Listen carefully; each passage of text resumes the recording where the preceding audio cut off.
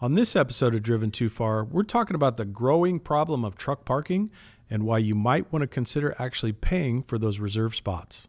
Hello, I'm Andrew Winkler, and this is Driven Too Far, the truth about trucking, a podcast that helps over-the-road truck drivers balance career and family. So truck parking is a growing concern in the industry, and it has been for some time. And, I'll be the first to tell you, back in 2016 or several years back when the truck stops came up with this idea of charging for parking, I was completely against it. I thought it was a scam. Why in the world would we want to pay for truck stop parking? The more you think about it, you kind of understand what's happening in the industry and, what's really causing the growing problem of truck parking. But when you think about the amount of e-commerce and how things are changed, everything ships by truck. Everybody does mail order. You're thinking Amazon, UPS, FedEx, all those guys too. But there's just simply more trucks on the road today than there ever has been, and the infrastructure, if you will, for parking hasn't changed. It's way back. It's not kept up with the increase in the number of trucks on the road. You've got things like urbanization and development happening. You think about how the cities are creeping out. The cities are getting larger. Maybe they're swallowing some of the area that used to be available for truck parking and stuff. So that's another issue that's causing the shortage. And then you got some like land use, zoning issues, policies. I think about, first of all, a lot of people don't want big trucks around. So when you get closer to the cities where you're probably making a lot of the deliveries, the question is, where do you park? Where's a truck welcome? The truck stops are full. You've got strip malls that don't want trucks. Trucks not allowed in there. And I think in our hometown, we've got a couple Walmarts come to mind. One Walmart almost has 0 trucks parked in it. And the other one is literally, there probably is 25 or 30 trucks and trailers parked there at any given time. And I'm actually kind of shocked that Walmart would allow that. But when you step back and you think about what's going on there, I'm thankful that they do. They give those drivers somewhere to park. They recognize that those drivers are also customers of theirs. And for the most part, where they're parking on the lot would otherwise go unused. So I'm glad they're allowing that to happen. But I've also heard, and you probably have too, about the horror stories out there where somebody's late at night, you're just looking for a place to park. Maybe the weather's not good. Maybe you're really tired. You swing into a Walmart only to wake up in the morning and you've got some kind of boot or device on the truck and you have to pay a fine to get that boot removed. So the struggle there is that parking the truck is not welcome, across all Walmarts or other retailers like that. So it varies by area, it varies by zone, maybe it varies by the manager per store. So those things are very frustrating for drivers and companies because we simply don't know where to send the trucks sometime for a safe place to park. So what kind of impact does the truck parking crisis have on the drivers? And first of all, you think about a driver's safety, right? You go to the fatigue, you're worried about a driver making sure they can get parked in a safe place. It's well lit, it's secure, before they get tired and fatigued. And it just gets worse is when you think you know where you're going to park and you pull through the lot, it's full. There's nothing left for you. So you drive down the road to the next interstate exit, same thing. Truck's not welcome. And pretty soon you have that going on every night for these drivers. And it's just a real concern. Hopefully you're not past your hours, but I can certainly see a situation where drivers would move past their hours and can't find a safe place to park. So the hours of service would maybe when a lot of this issue started or kind of caught up to us in the industry is, when we really moved to e-logs. I think when back in the day when we were on paper, maybe we still had some parking issues and some of the same concern. But now that we're on e-logs and you can't fudge, you can't push things around, when you're looking for a parking space and it took you an extra 30 minutes over your book or something like that. Nowadays, you really can't get away with that stuff. So I think that's really what caused a lot of the issue is the e-logs and your ability to kind of be a little bit flexible with some of those things. But I just know from a driver's perspective, the anxiety that something as simple as parking can cause because you want to do it right. You're out there and you don't want to run over your logs. You want to be compliant. You don't want the safety department on your tail about some things. And then it just gets frustrating too, right? You're going from spot to spot and everything's full, or maybe there's a spot open and you're messing around. You're trying to get your truck backed into the spot and it's tight. It's too small. That's when incidents and accidents can certainly happen in the truck stops. I always think about the rest areas too. The modern day rest areas, they're getting better, where they have truck parking around the backside or something, and it's set up like it's a pull-through facility.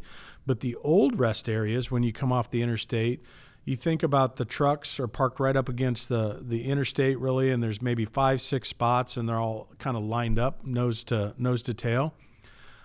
That's hard to get into, and if you've got to be one of the first trucks to get in there, pull all the way up front, and it never fails. If you're coming in the evening and you've got to find a spot, maybe there's a spot left in that rest area, but it's in the center, right? You got trucks ahead of you, you got trucks behind you, and now all of a sudden you got to figure out how to parallel park in an area where it's not so well lit and you're tired and stuff like that. So it's just really frustrating, and we certainly, I understand it from my point of view. The other thing with the hours of service and staying compliant, I know years ago when I was still driving, and then even the drivers today, the best case scenario is for you to be able to, if you're making a delivery, is if you can park on that receiver's site. So maybe that's a warehouse, maybe that's a job site, something like that. But if they allow parking and hopefully they have some kind of facilities for drivers there, that's best case. So you can time it just right where you can get in there. You can have a safe place to park. Nobody's around you. And then when they're ready to take your load or whatever your appointment is the next morning, you don't really have to start your clock, your e-log until they're ready to receive you. So that's an advantage. But when that doesn't happen, and like we were talking about the cities kind of blooming out and getting bigger and stuff, now all of a sudden you've got to park 10 miles out of the city. And that means I've got to get up really early to plan, those 10 miles into the city. Am I fighting rush hour? Am I doing all those things? So all that stuff eats time, eats your clock up for the day when you've got to do that. So that's why the best case scenario is definitely if you can park on site at that receiver or shipper. The question comes, when you start talking about strategies and ideas of, how do we fix this? How do we kind of win the battle here? If you can park on site, I know one of the questions is always, okay, well, who's responsible to find out if the driver can park on site? Is that really a dispatch issue? Is that a driver issue? I'm going to tell you it probably lands with the driver. Now, hopefully, if your company's going back to the same places over and over again, dispatch is taking time to find out all those details about your shippers and receivers, whether you can park on site overnight, and they put the information within your dispatch system, so it comes across on your mobile comm with those details, and you get to the point. You've been to that place before. The routine. If they'll let you park there overnight, and that's certainly the best case scenario. One of the other solutions, obviously, is the truck stop. So, this is really what I wanted to get into today, and what's happening and what I've seen from a distance is the drivers nobody wants to pay for the parking, right? So you got to be to the truck stop first because there's only so many free spots left at the truck stops. And what's happening is the driver is probably quitting his day earlier than he needs to because they're so concerned about finding that truck parking spot that maybe it's 3:00 in the afternoon. They're shutting down for the day because they feel like if I'm not in the truck stop by 4 or 5 in the afternoon, I'm not going to get a spot. So that's what's happening. And I've seen some of that in my own fleet too. But what it's also doing is it's cutting back on the money you can make as a driver when you start looking at things as how much per day can I make, and then it cuts back on the revenue of the truck and the equipment as well. So it affects both the driver and the company as a whole. When they first came out with this paid truck stop parking, I was like probably most everybody else, it's a scam. Why would they do this? They're just finding a new way to make money, nickel and dime us, whatever that is. But one of the other things that you may not know about is how competitive the fuel business has become in the industry. And I know, I would consider us probably a medium-sized fleet. We're certainly not one of the big guys by any means, but I know what discounts we get from our fuel vendors. And we have two different main vendors that we use. I think it's probably best practice to have at least a couple vendors, so they're always kind of competing against each other for that fuel business.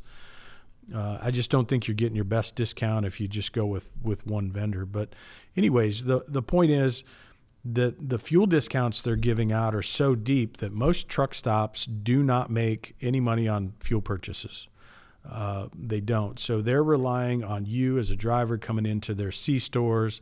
You're buying pop, you're buying cigarettes, you're buying meals, fast food, whatever that is. And that's really where their profit and their income come from. Also their shops and, if they happen to have any maintenance facilities or something like that. But the fuel is just kind of the lure to get you in. And then they hope you get out of the truck and you go spend money in one of their stores. So the truck parking just became another revenue stream for it. Now, at $20 a spot or whatever the going rate is that they're charging nowadays, they're not getting rich. When you think about how many reserved spots do they have at each stop, if they're getting $20 a pop every night, 365 days a year, whatever that looks like, it's not a ton of money compared to what they're used to generating, but it's simply another revenue stream.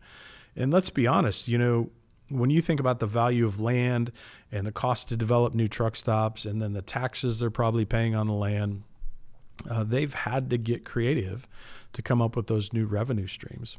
So I want to make an argument of why you might want to pay for truck parking. And this took me a while to get to myself. Like I said, I kind of rejected the whole idea for a long time, but the more I thought about it, and then the more I started studying like driver hours, what we see in the industry is that out of the 11 hours you have to drive in a day, what we see as an average industry-wide is most drivers use between 6 and 8 hours of drive time per day. So that's kind of the industry average, somewhere between 6 and 8. It depends if you're a drive-in guy or a flatbed guy or whatever that is, but that's not a lot. When you think about the percentage of what you could be working versus what they're actually working, it's maybe 60%. We're using about 60% of our available hours. Well, the drive hours are related directly to the income, whether that's revenue on the truck that's created or whether that's revenue or, money for you, income for you as the driver. One of the reasons you might consider go ahead and paying for the parking is just, we talked about the anxiety it creates for you as a driver. It kind of consumes you. Oh my gosh, what am I going to do? And you try to do your best to plan out your trips, and exactly, I want to drive 500 miles a day, but maybe I had to stop at 350 or 400 or 425 because that's where the fuel stops were. And I had to make sure I got in there by 3 or 4 in the afternoon, something like that. But the paid parking, so the way most of them work anyways, is you have an app on your phone for the major guys, the Pilots, the TA, the Loves are the three big ones out there. Everybody's got an app. Everybody's got a points card. And in most cases, I think all of them offer you can reserve that parking ahead of time. And it charges you either you've got a credit card attached to the app or maybe your points. So you earn points as you fuel. And I think the one I looked at the other day, you could check in. It was either at 3 or 4 p.m. And then you had that spot reserved for roughly 24 hours. So you could check in. It kind of works like a hotel anytime after 4. And it's yours. You've paid for it. So it doesn't matter if you get there at 6 or 7 or 8 o'clock at night. That spot is supposed to be reserved and waiting for you. Now, the advantage to that is by reserving that, by spending that $20, was I able to run more of my hours on my clock for the day? And I think in most cases you can. Probably not going to work for you every day, but that's the argument is, should I spend $20 to earn more income? Should I spend $20 for that truck to make more revenue? So let's just say you're a company driver and maybe you're making 60 cents a mile, you try to turn 500 miles a day. That's roughly $300 a day is kind of your income as a company driver. So if I'm only running, 400 miles a day, then I'm short of that $300 target. But if it's $300 a day, and let's just divide it by 10 for simple math, that's $30 an hour essentially when you're running is what you're making. Should I spend $20? Should I spend $20 to make another 30 or more? So I think that's really the argument, and you've got to figure that out yourself. If I can drive 2 more hours in a day, I can make an additional $60 because I got further down the road. Was that $20 worth it? Well, yeah, it may have been well worth it. So that's probably the way you got to think about that a little bit. Now, the other alternative to spending money on cash or having it tied to a credit card or a debit card is your points card for fueling. And I recognize most of them offer that as well. The point system is a little bit different because you got to buy an awful lot of fuel to earn those points. I think one of them I looked at, that you get 4 points per gallon type thing. But it would take you fueling several times during that week to actually earn enough points to pay for your parking. So it may work occasionally, but it's probably not going to work all the time. But if you're one of those people that don't spend your points, you got a lot of points built up, spend them on parking sometime. So you don't have to go through that anxiety and the thought process of figuring, geez, how far can I get down the road, or I better quit early today. Now, back to the points card, I think there's a conversation there and maybe even an argument from drivers. It's like, whose points are they? So generally they're tied to either buying fuel or spending money in their maintenance shop. So do the points actually belong to the company, or do the points belong to the driver? You know what? I think they actually belong to the company, but I don't know of any companies that have been selfish with that and kind of forced that. I talked to a couple of my drivers, and they say, that's what I spend for showers, obviously, is a big one. So you get the free showers, or if they're just buying soda or, snacks for the road, whatever, they're burning their points. I think that's okay. I wouldn't tell my drivers any different than, no, you can't spend the points on yourself. You need to spend points on parking or other things for the company, because the company actually paid for those points, if you will, because we paid for the fuel, we paid for the maintenance. So that might be an argument you run into. So that was the company guy. But let's say you're either an owner-operator, or maybe you're a dispatcher, driver manager, somebody listening out there too. What about the company? What does the company benefit if you pay for the parking or reimburse the driver for the parking? Well, I think in most cases, the number, let's say it's $100 an hour that you're trying to put on that truck in revenue. It's $1,000 a day, $100 an hour, somewhere in that neighborhood. So spend $20 to generate another $100 in revenue on the truck or more. Absolutely, I'd spend that $20. So I think from when I talk to a lot of companies, especially smaller companies or drivers from smaller companies, they're just saying, nope, they won't pay for parking. Their companies won't reimburse them for that. It's just tough and it's too bad. But, I think once you get into the numbers and you start looking at it, now you got to make sure the driver pushes a little bit further, or his average hours of service used per day comes up, or you're not getting the benefit out of it. You're simply just reimbursing the driver for convenience. So it has to be a win-win for both of you, but the driver should want to get further down the road too. That's how you're going to increase your miles. So that's my argument for you. I think you should really consider looking at the cost of paying for parking, and even though it kind of makes you cringe a little bit, and you don't want to give those fuel stops any more money than you have to, it might be something that helps get you ahead. And in the long run, I think you could end up earning more money doing it. Thanks again for joining us on this episode of Driven Too Far. If you're enjoying the podcast, please leave us a 5-star review and comments below.